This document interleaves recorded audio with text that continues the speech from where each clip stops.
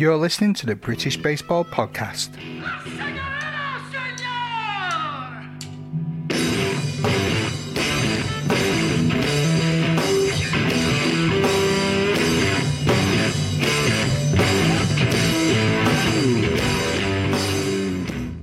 Hello, baseball family. Matthew here again with another episode of the British Baseball Podcast. And joining me all the way from sunny Spain, I have Mr. Arthur Kendall. Arthur, how are we?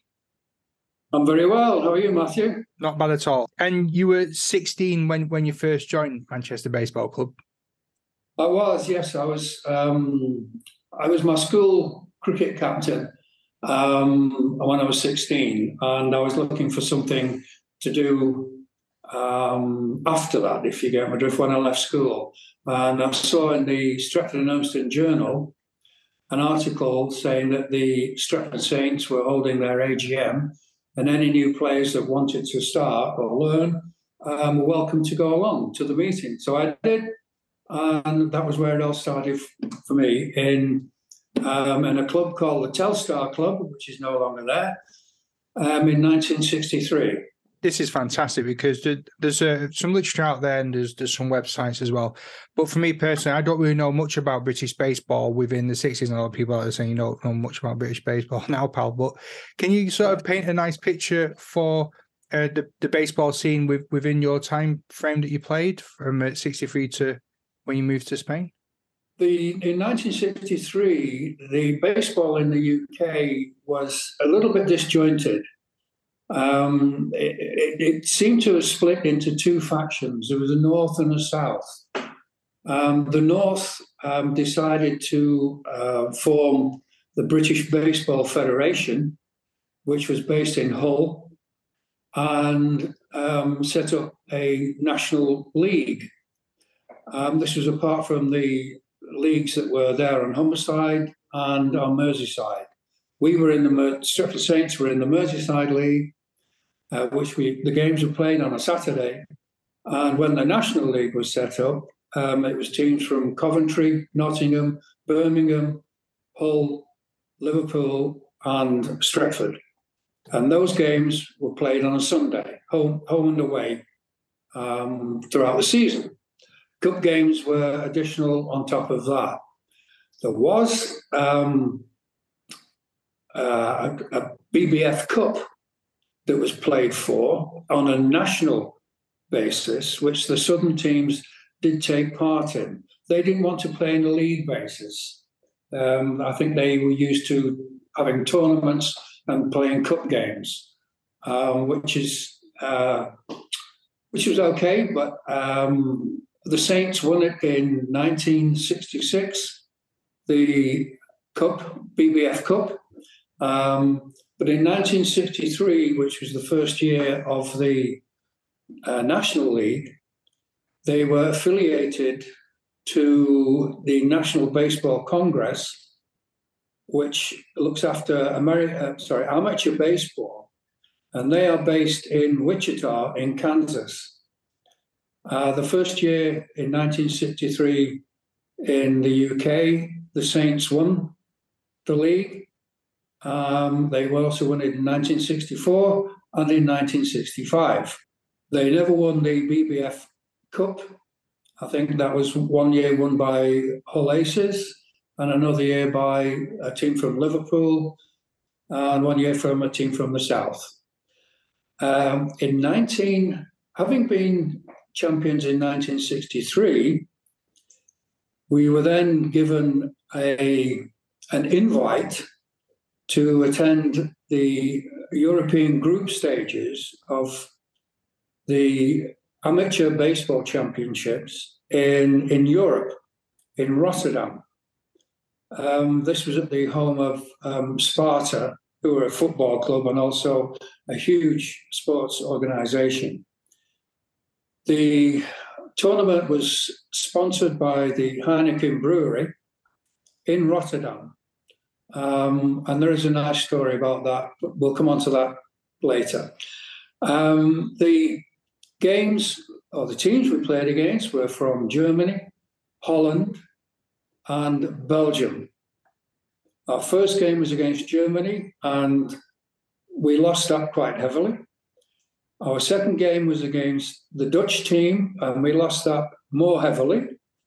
And the third game was against the Belgian team, and we lost that by 1 run. So we were more on the Belgian level than we were on any other level.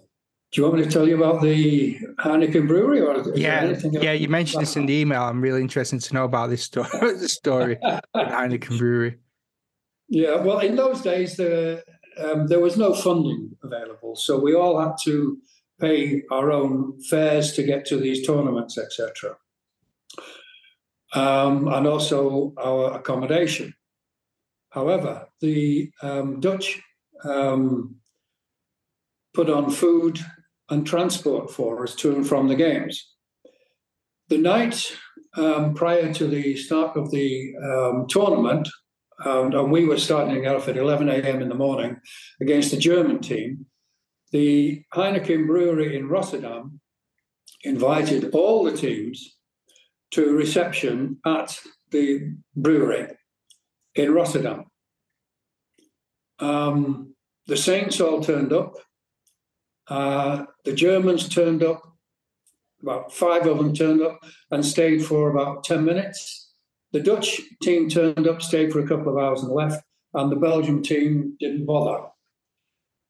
The Saints went back to 1964 now, so it was Beatlemania, everything else was in full swing. We got there, probably about 8 o'clock in the evening, and at 2 o'clock in the morning, they had to throw us out of the brewery. It was basically in a large room, and on one side of the wall, there was a huge Heineken beer vat, and on the other side where we were, there was a couple of taps. So you just got up and helped yourself to as much beer as you wanted, which to a bunch of fellas in the mid-20s, and I was 16, remember, it was an open invitation to have a real skinful, and we did. And the following morning at 9 a.m., you can imagine the scene in the hotel that we were staying. We all looked like death warmed up. And when we got to the stadium, nobody wanted to play, but we played.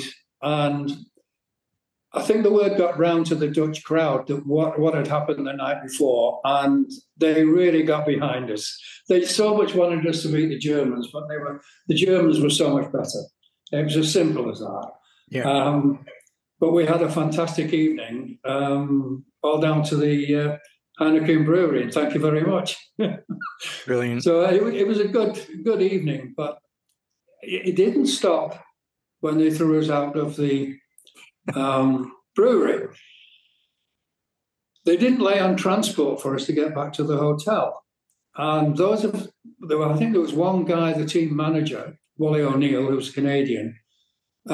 He didn't drink very much, so he was the only sober one amongst us. He remembered the ad to get transport, so we decided to walk. Where we were walking to, nobody knew, but there was bars still open. So we were still going in bars at 3, 4 in the morning, and that was where it ended. So it's not the best recipe for a game of baseball the following day, I can assure you. I don't think much has changed over the years. I still know there's people that turn up to training now and they like they've been swimming. Yeah, I don't know about that, but when I joined the Saints, the first season, and the second season, and the third season, practice was on Tuesday night and Thursday nights down at Turn Moss in Stretford. Yeah. From starting at 6 p.m. until it literally went dark. And on some occasions, you couldn't see the balls because the balls weren't white; they were black. As you can imagine, we can't afford new balls every game, so they were black, and you could hear the seam coming at you more than you could see the ball. And games were on Saturdays and Sundays, so life was pretty full with baseball for us all in those days, and we took it pretty seriously. The practice was serious. It was full on. There was no. It wasn't done for fun or enjoyment too much. Although we did have fun because we liked to be good. We liked to think we were good. We probably weren't compared to the Europeans, but we were good compared to the rest of the teams in the UK. Yeah.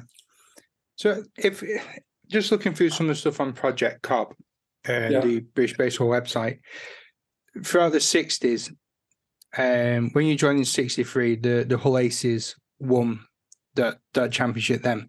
But in 1964, it says it's thought that there was no competition yielding a national championship. Do you know what happened around state of play in 64? I have no idea, but I can assure you we played league games in the National League in 1964 for the BBF. And for each of Hull Aces won the BBF Cup. They didn't win the league championship. So it was a cup. The team that got the cup is like the FA Cup. It's like winning the FA Cup and saying you're champions of England. That wasn't the case.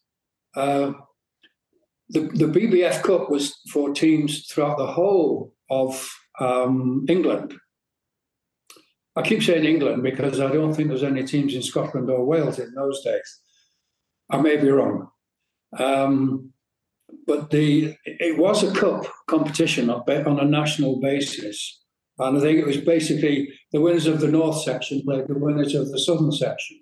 And now maybe somewhere along the lines in the annals of the paperwork that's still left in whatever headquarters there exists now, maybe those are the only documents available saying that they won the cup or the championship, and that's why they've gone down as being champions. But the actual, if you call them the league champions, which we were, we actually got a badge that you sewed onto your warm-up jackets from the National Baseball Congress in Wichita for 1963, 64, and 65. And in actual fact, in one of the in 1966, if you look at the archives, it says the Saints won the championship. They didn't. They won the BBF Cup that year.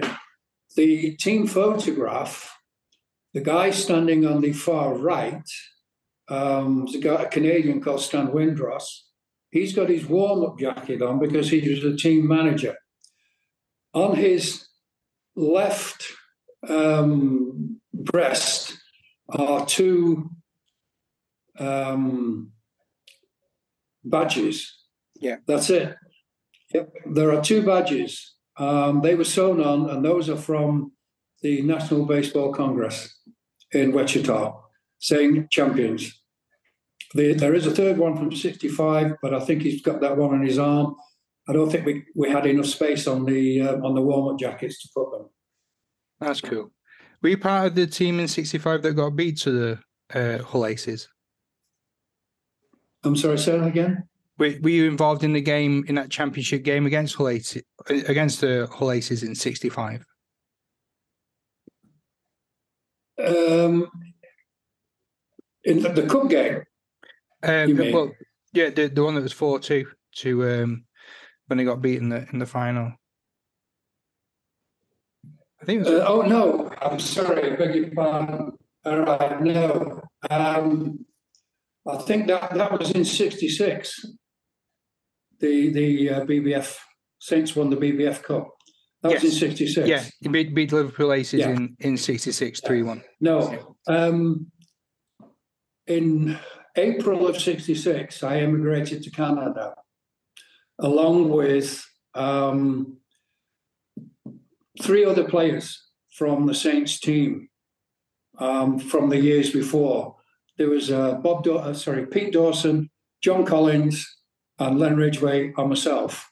All during that year, we emigrated to Canada. So we didn't play in that game. That's why we're not on the photograph. Got you. There's one name that keeps popping up when I look at Stretford Saints and Manchester baseball in the 60s, and it's Wally O'Neill. Yeah. Did you get a chance to play with Wally? Oh, yeah. Many games from 63 through to 65. And then again, when I returned from Canada in 68, he was still playing, and then he stopped. He stopped playing after that. Wally was Canadian. He played for Ontario State I think it was when he was at university, I think it was the late 50s or early 60s. He had a job at AEI or GEC in Trafford Park, and that's how he got into baseball in Stretford. Wally O'Neill taught me how to pitch. It wasn't his first love. His first love was playing second base. But he could hit, he could run, he could throw, he could catch, you name it, he could do it. He really was a fantastic player. I think he's in the BBF Hall of Fame. I think. Quite rightly. He deserves to be.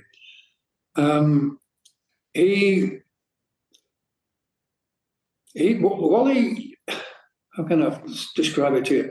Wally never lost his cool. Whenever there was a dispute, he seemed to be the only one that ever had a rule book, and he would walk over to his kit bag near the bench, get out the rule book, walk over to the umpire and explain the rules to the umpires. Because the umpires, some of them didn't know the rules as well as he did. But we had a lot of fun with Wally. He was excellent. He really was a good person. I don't know what happened to Wally after 1968, 69. I don't know. No idea. Sorry, the sound's gone. Oh, I've been trying to look for him online to interview him for the show. I just dead end after dead end after dead end. Yeah, I'd love to interview him. He married an English lady called Margaret, a lovely lady. But I don't know whether they're still in the UK or they moved back to Canada. I have no idea. No idea. It would be nice to talk to them, but I mean, Wally would be now. Well, I'm 76, so Wally must be well into his 80s. Mid 80s by now. Yeah, I bet he's got some stories to share. I'd love to chat with him. Yeah, there was another. My first game that I played in for the Saints, I played on first base, and I learned something that day, that Saturday afternoon. We played against a team in the Merseyside League from the Mormon Yankees, and there was a grounder hit to, I think it was to shortstop. I ran to first base, put my foot on the base.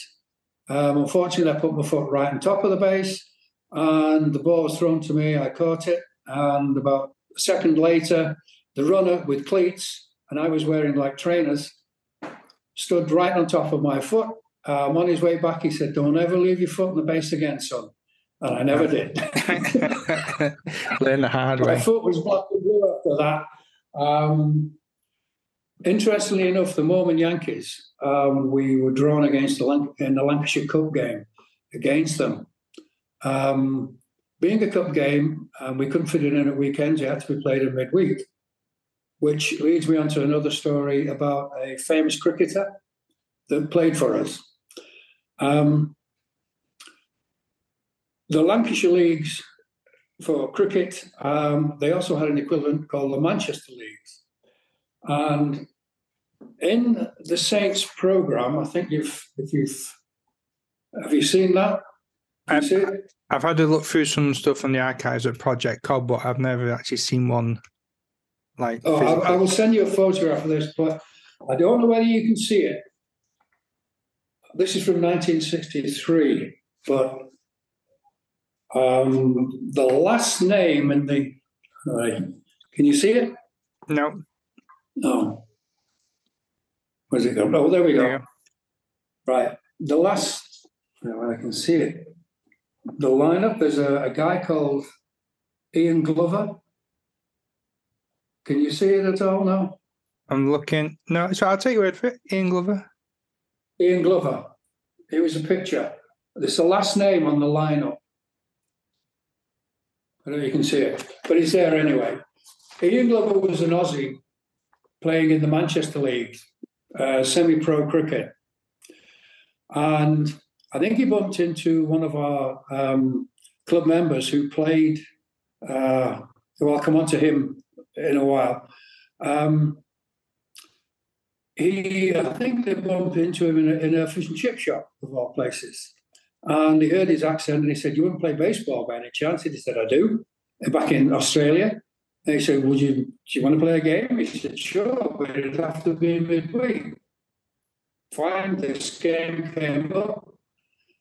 He signed papers for us, but he could only play midweek games, which was okay. However, we didn't play many midweek games. Ian Glover came along that evening with another Australian semi-pro cricketer who was playing for Ramsbottom in the Lancashire League. Ian Glover pitched, and the other guy played catcher. And the other guy was a guy called Ian Chappell. Do you know that name? I don't know. Oh, okay. Any cricket fan will tell you that Ian Chappell was probably one of the greatest Australian cricket captains there's ever been.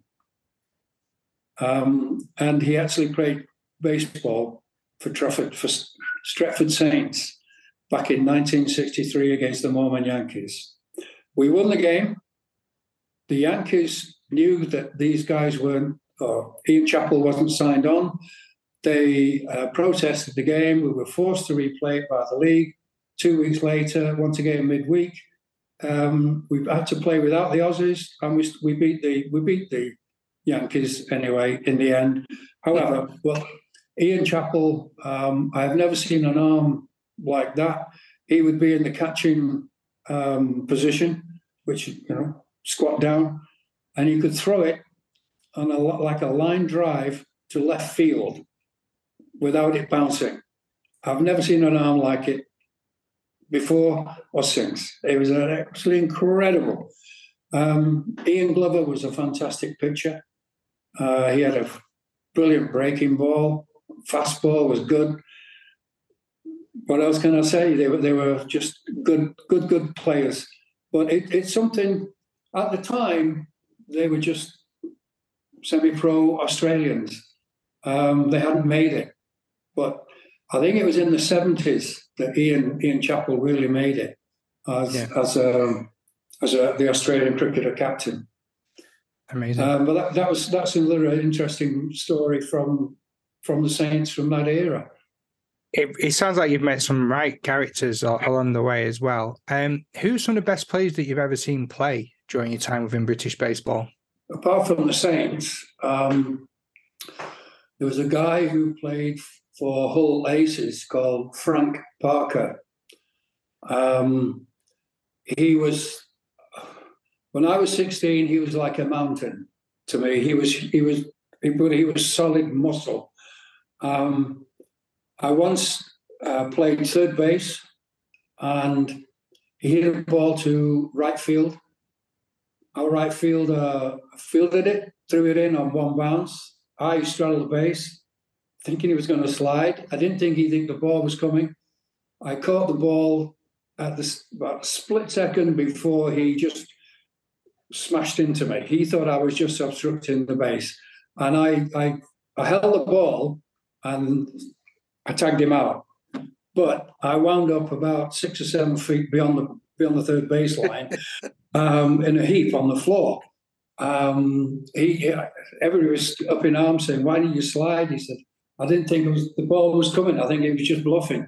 But baseball was played. He reminded me a lot of Ty Cobb. Have you ever seen the film Cobb, where Cobb slides into bases with his cleats showing, deliberately trying to injure, the infielders. But he reminded me a lot of him the way he played. He played very, very hard, but very, very fair. He was excellent. For the Saints, I'd have to say Willie O'Neill was probably the best player I've ever seen, wherever he played. And the other people, I guess, would be the two middle infielders, which is second base and shortstop, which is Bob Dawson and Pete Dawson. They were brothers, yes. A couple of years between them. Pete was the elder. Pete played shortstop, and Bob played second. They had an uncanny understanding between them. Whether it was because they were brothers, I don't know. But they just, I never saw them make an error when they were throwing the ball to each other. They always knew who was going to have the base, who was going to take the throw from the catcher. They were just incredible. Bob Dawson was voted the MVP in 1963, both in the National League, which was in the North, and also in the Merseyside League. He was that good. He could hit, he could run, he could throw, he could catch, you name it. He really, really was good. In those days, there wasn't a GB team. There was an England team. Both Dawsons played. They never played internationals because no international team ever came to play us in England in those days, and there wasn't the funding for our players to go onto the continent to play. Yeah. So it was always against combined American forces teams, either in the north or the south of the UK. And so they were more like England representative games. They weren't like international games. But they played in a few of those together. They were good. They were really good. Those are about the best players I ever saw. Yeah. What's some of your favourite on-field memories with these people? Where did you ever go to, apart from the Heineken Brewery? Boy, that's a difficult one. I think we played a game at Radcliffe Cricket Club against, I think it was the Liverpool Tigers in those days, and it was like playing on a bowling green. It was a cricket club, and we played on the infield was their wicket square, so it was pretty flat. Mm-hmm. And it was an incredible day out for us. We all loved that game. We won. I remember that, but it was a tight game. They always were against the Tigers. They were a tough team. Yeah, but that was exceptional. They were probably some of the best memories I had on that ground. Yeah. And baseball's taken you to Atlanta as well, hasn't it? Well, it took me to, that was, I think you're jumping ahead a little bit, because I have to go back to 1994. Yeah. And playing with the Stretford A's, as they then were, we were struggling greatly to some weekends to get 9 players to make a team.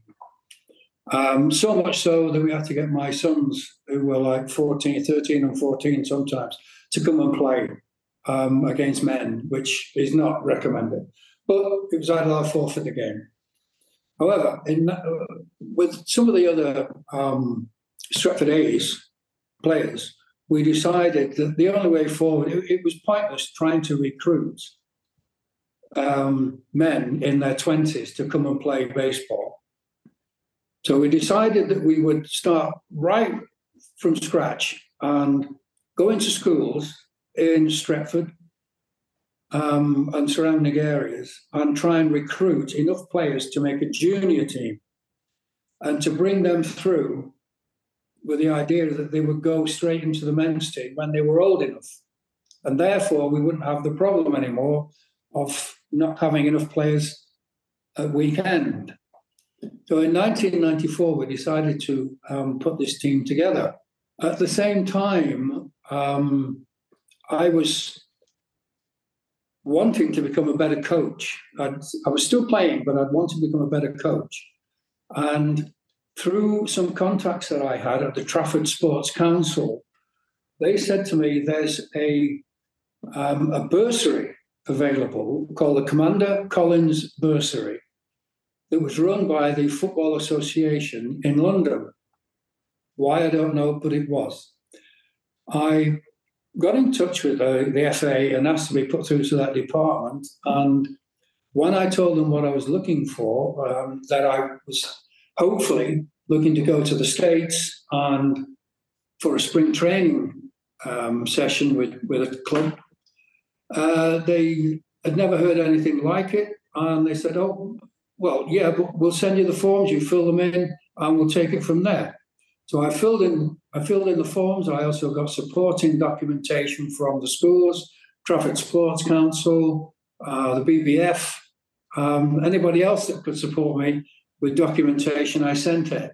Lo and behold, I got a bursary of it was around about £400, if memory serves me right, which paid the airfare to go to the Braves, to Atlanta. At the time, the BBF, the Great Britain head coach was a guy called Mike Harold. Yeah. And Mike had contacts with a guy called Bill Clark, who was the international scout for the Atlanta Braves. And through Mike Harold, we were given, or the BBF were given the invite to send coaches to the Atlanta Spring Training program every year. We could send 2. And I was one who managed to go in 95. And I got, one of my other teammates from the Stretford A's, Steve Hampson, he came with me to learn as well. When we got to Atlanta, the Braves put us up in a hotel and paid for the food, everything. We stayed for 10 days. Unfortunately, while we had a brilliant time and we learned a hell of a lot, we were allowed on the field with the coaches and the players. Unfortunately, it was the year of the players' strike. Man. none of the major league players were there. They were what they called replacement players, which were like semi-pro players. They just got them from anywhere.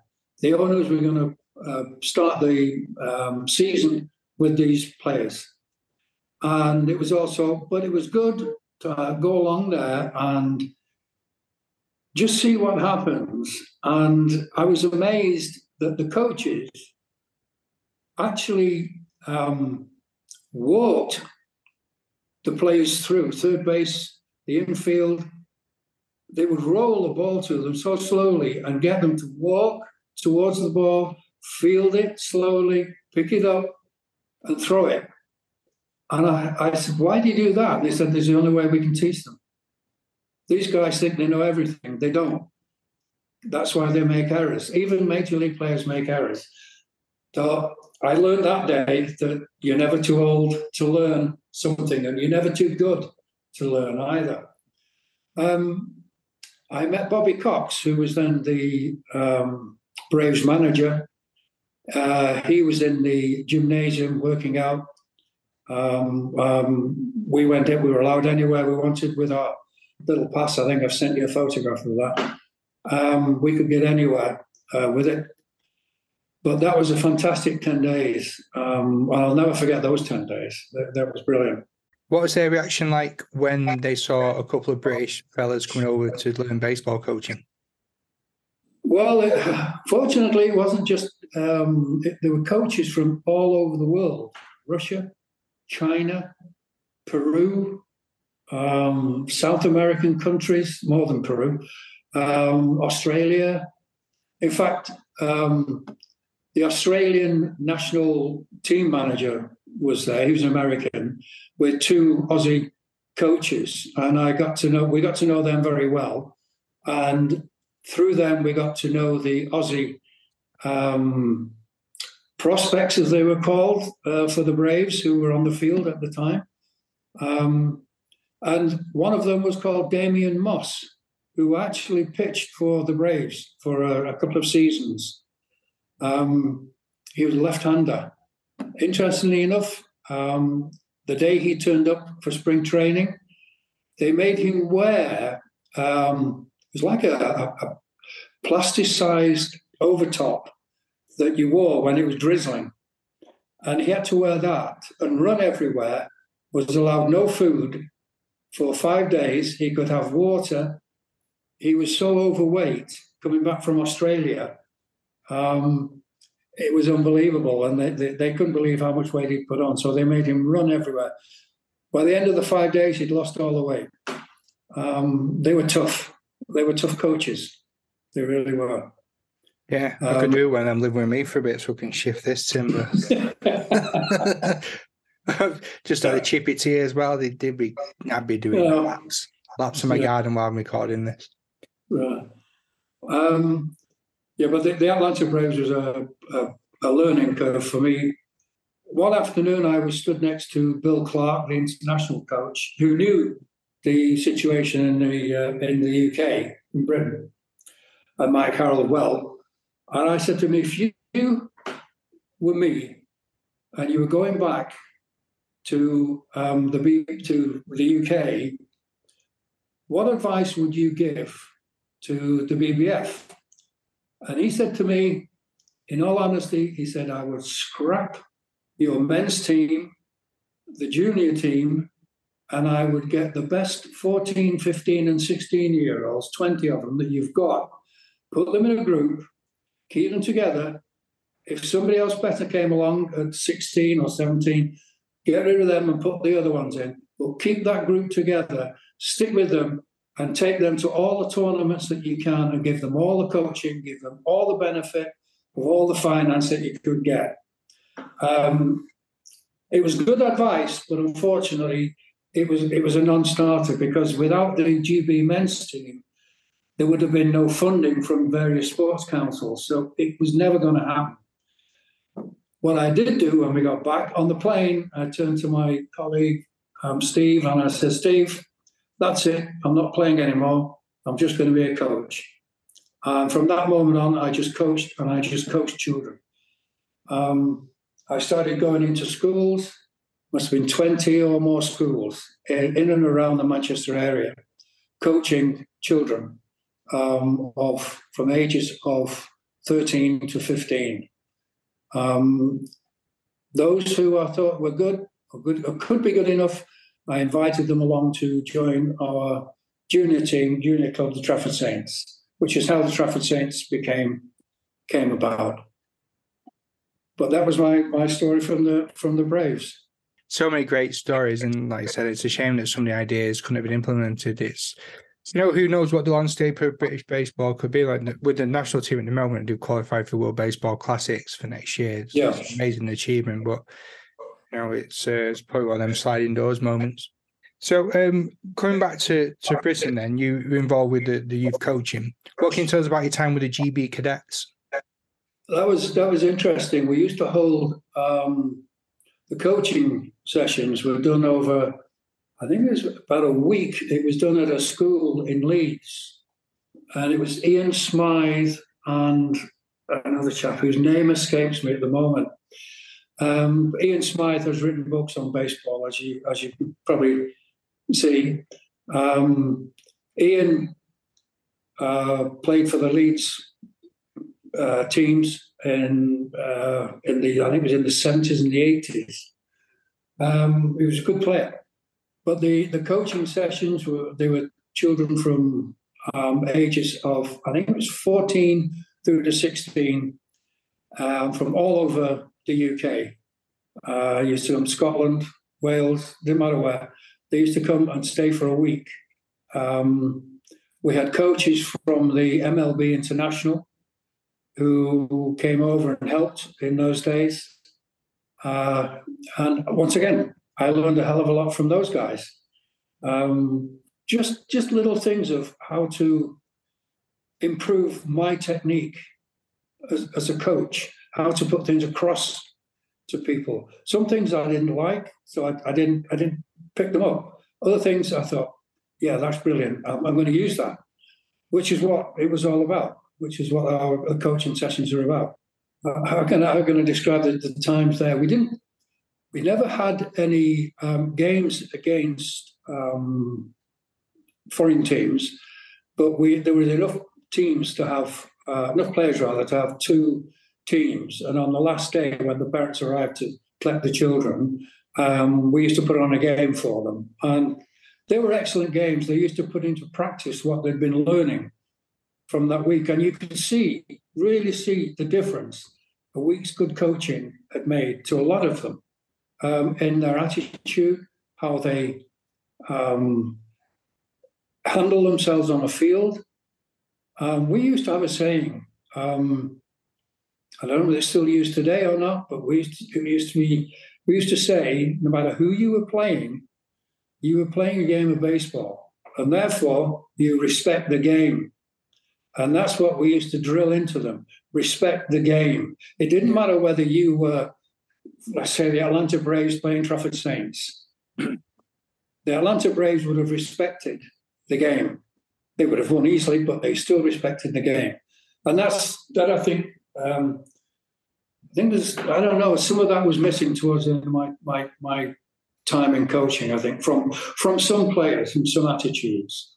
I think some people thought that once they got to that level, they didn't need to know anymore. I never stopped learning the whole of my life. I'm still learning now. I live in Spain. I live on an olive farm. I had to learn about olive trees. So I'm still learning now. But going back to baseball, I don't think anybody will ever know enough about the game. I used to say to Ian Smythe at the time, who was in charge of the GB setup, I used to say to him, he said, "How many coaches do you have now at Trafford Saints?" And I said, "Well, I think we've got something like 50 to 60 players. If I had 50 to 60 coaches, I still wouldn't have enough.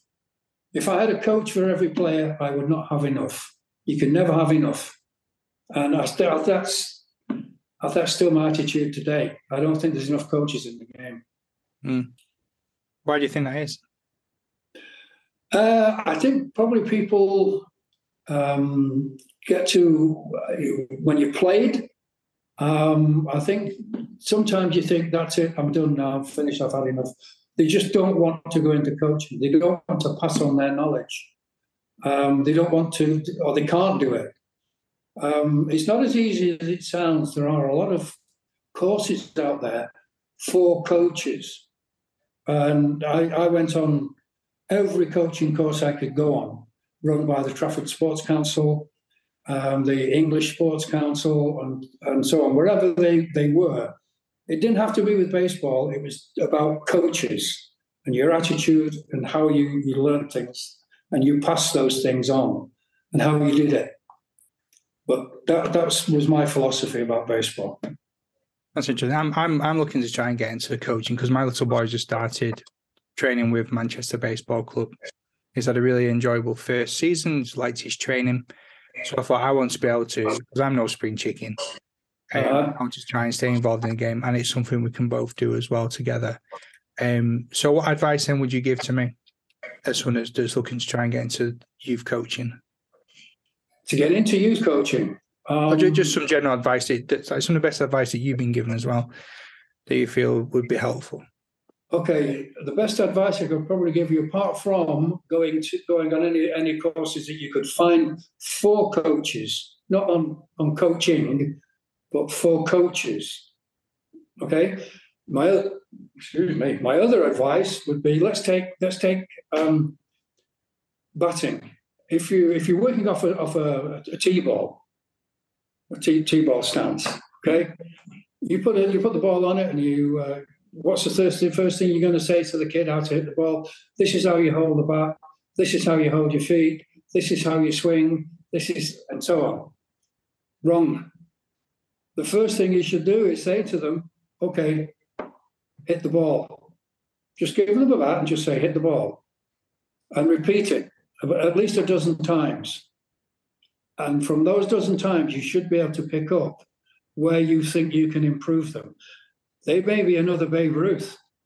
You don't know.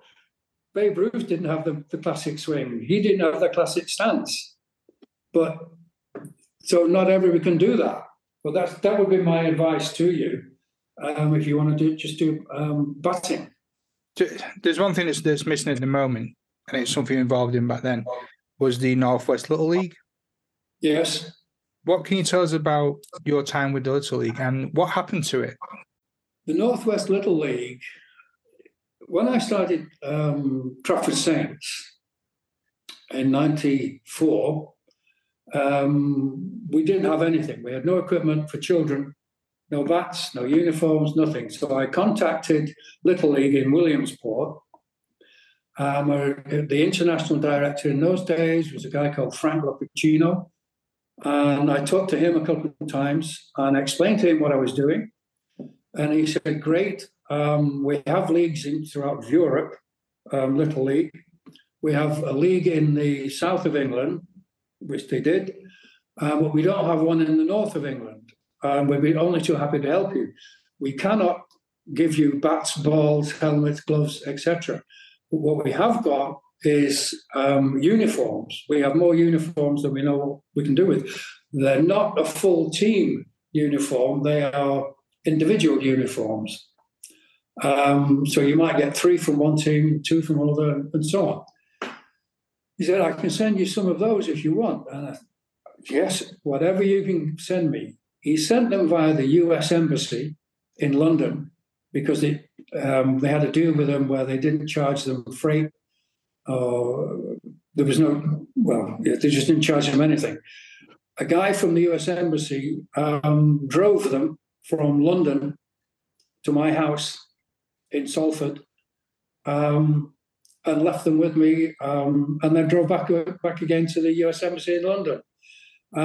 Those uniforms, I have a picture of the team in those uniforms. I can't put my hand, it's upstairs somewhere. But I'll send you a copy of it. It was interesting to see them, but the kids loved it because it was a uniform. And it had a Little League badge on it. And we were affiliated to Little League. We paid our fees, everything. From that, the Northwest Little League, which involved teams from Preston, Cartmel, there's a team in Runcorn, Stretford, and a team in Liverpool. The team in Liverpool didn't last long. They were run by a teacher, and he just couldn't do it. He didn't have the time.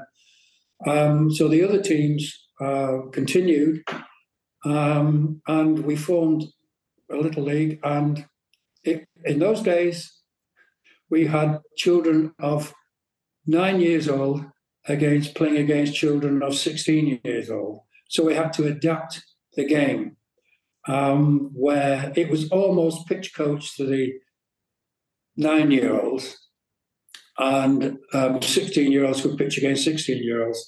That kind of adaptation. But it worked. It worked. And from that, more children joined us, and we then got we then started the T-ball league, which were the same group of teams again. And then in between, we got it's called the Bronco League. By this time, in 96, the BBF recognised the leagues, but they weren't with Little League. They went with Pony, the Pony organisation, which is hence the Bronco and I can't remember what the other teams are called, Pony and Bronco and something else. That's where those names came around. However, from those early days of me and 2 other guys going in schools, quite big things happened in the junior setups throughout the UK. More leagues were set up, more teams were set up, and it really boomed in the 90s for children. So much so that we did a TV program I think it was on. I think it was Channel 5. They came to our ground, which was in those days was in Ashton-on-Mersey, and we spent a whole day filming with them on various aspects with the then GB coach, which was an American called Ralph Rago. That was an experience in itself. But the junior teams, Trafford Saints won the Northwest League in the first, I think it was 4 or 5 years it was going. The BBF then set up a national program, and we were knocked out in, I think it was 97. We were knocked out against a team. I can't remember the team that knocked us out. They were Dundee Dodgers. They actually went on to win the tournament in 97.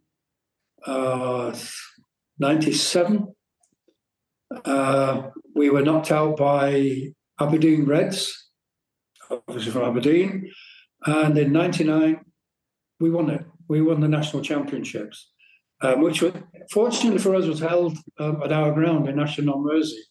We played a team from Windsor, managed by John Boyd. Yeah. You know John? Yeah. John came up to our ground with his Windsor team, and we had a great game, really good game, fantastic. It was really good. And as far as I'm aware, I understand that the Manchester junior section is still thriving. Maybe you can tell me more about that one. I don't know these days. Yeah, still going, still there, still thriving. Like I said, little boy's part of it now. I've been helping out when I can. And it's just great to see so many kids enjoying the sport and just getting an absolute kick out of it. It just makes me happy that there's going to be legacy in future within the clubs. Yeah, is it still T-ball upwards? Yeah. Good. That's excellent. Yeah, John Eaton's the safe hands that's looking after it, and he's doing a fantastic job. Really, well, John came along towards the back end of my time. I was, like I said, I could never have enough coaches, and one of the coaches was a guy called Chris Woodall, who came along with his son John. I think John went to college in the States in the end, playing football, not baseball. Chris, I think, knew John from the Sale United Football Club, and he got John interested in it with John's son, James.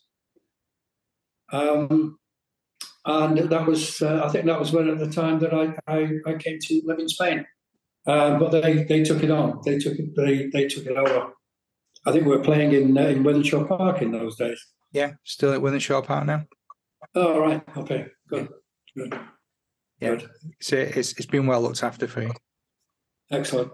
I'm glad to hear that. I'm glad. I know John was a very, very good coach, and he understands children, which is good. It's not the same as teaching men. Really isn't. Really, children are like sponges. They'll take it in. They really will. Men won't. We're very difficult to coach unless you want to be coached. Yeah. Simple as that. That's brilliant. Well, Arthur, unfortunately, we're running out of time, so I've just got a couple more questions. I feel like we could talk about this all night. Normally, I ask my guests like who would make their Mount Rushmore of British baseball people, 4 individuals that mean the world to them within this sport. But for you, I'm going to ask, which 4 members of the British baseball community that mean the most to you would you have helping you out in your olive farm in Spain? Obviously, Wally O'Neill. I learned, I learned how to play the game from Wally O'Neill. I would have to say Pete Dawson, who was a shortstop. Not because he wasn't as good a player as Wally O'Neill. Sorry, Pete, if you ever see this. But Pete never lost his cool. but he would always encourage you quietly and silently. Not silently, but he would have a very quiet word with you and just say, don't worry about it. Just get on with it. Nothing you can do about it. It's just the way it is. I think another one would be Frank Corns. I don't think you've heard his name. No. Frank was helped set up the Northwest Little League with the Preston Bobcats team. Sadly passed away on his way to a junior baseball game. He had a heart attack in the street and passed away. Frank and I used to talk for many an hour on what we could do, how we could take the game forward with children, and so on. He was really, he was a soulmate. He really was. Who else? I think I would have to say probably the most influential one would be Harold Booth. I don't know whether you've ever come across Harold's name. Harold was one of the founding members of the Stretford Saints way back in the early 40s. In fact, there's a picture of him. I don't know if you can see that. Yeah. He's the guy in the middle. I'm the attractive one on the left. Harold was a coach when I first got to Stretford Saints. Very hard. Didn't suffer fools gladly, as they say.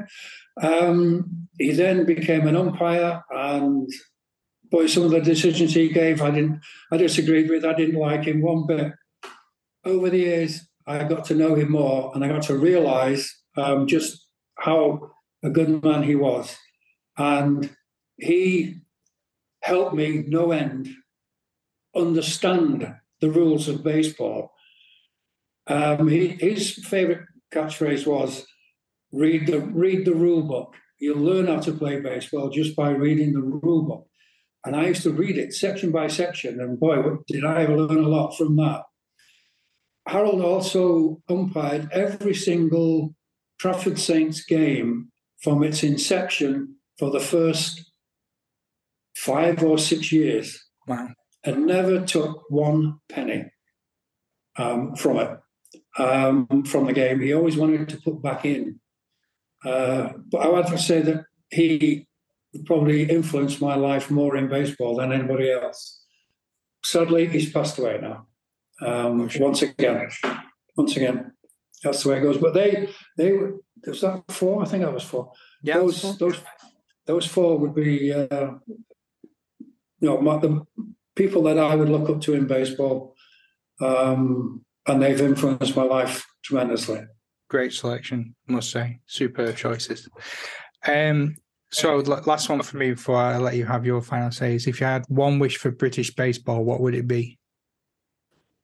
One wish? Put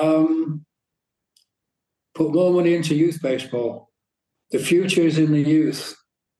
Okay, the men's team are getting to championships now in Europe, etc.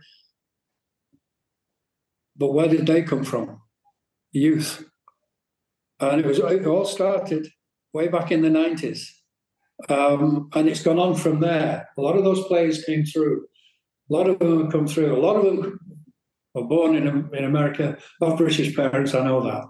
However, if you put more money into youth baseball, concentrate on youth baseball, make it enjoyable for them, coach them right, teach them right, there's a good future in baseball in Britain.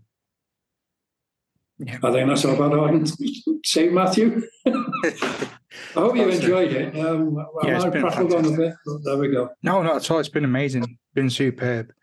So I'm going to leave the last word to you, Arthur. The floor's all yours. Anyone you want to give shout out to? Anything you want to say before we part ways? I haven't thought about that one. Hello, John Eaton, if you're still there. I don't know any of the old Saints players who are still around. I don't think there'll be too many. I think I was one of the youngest when the Saints folded, sadly, in the 70s. They came together again under the auspices of the A's, but the Saints, sadly folded in the 70s. That's why I resurrected the name with the Trafford Saints. Yeah. If there's any of the coaches and players in the US that are watching, thank you for your help. And one other player who signed for the San Francisco Giants, who was at the Trafford Saints, was Eric Stolp. He didn't get into the majors, but he actually played for Trafford Saints, and he signed for the San Francisco Giants. Amazing. So I suppose you'd give a shout out to Paul as well, your son, for setting up this I speak to him every day. Yeah, don't give him a big head or nothing. Yeah. Arthur, this has been amazing. All right. Thank you very much for your time. I'll see you soon. Thank you for listening to me. Bye. No problem. Good luck to you all. Cheers.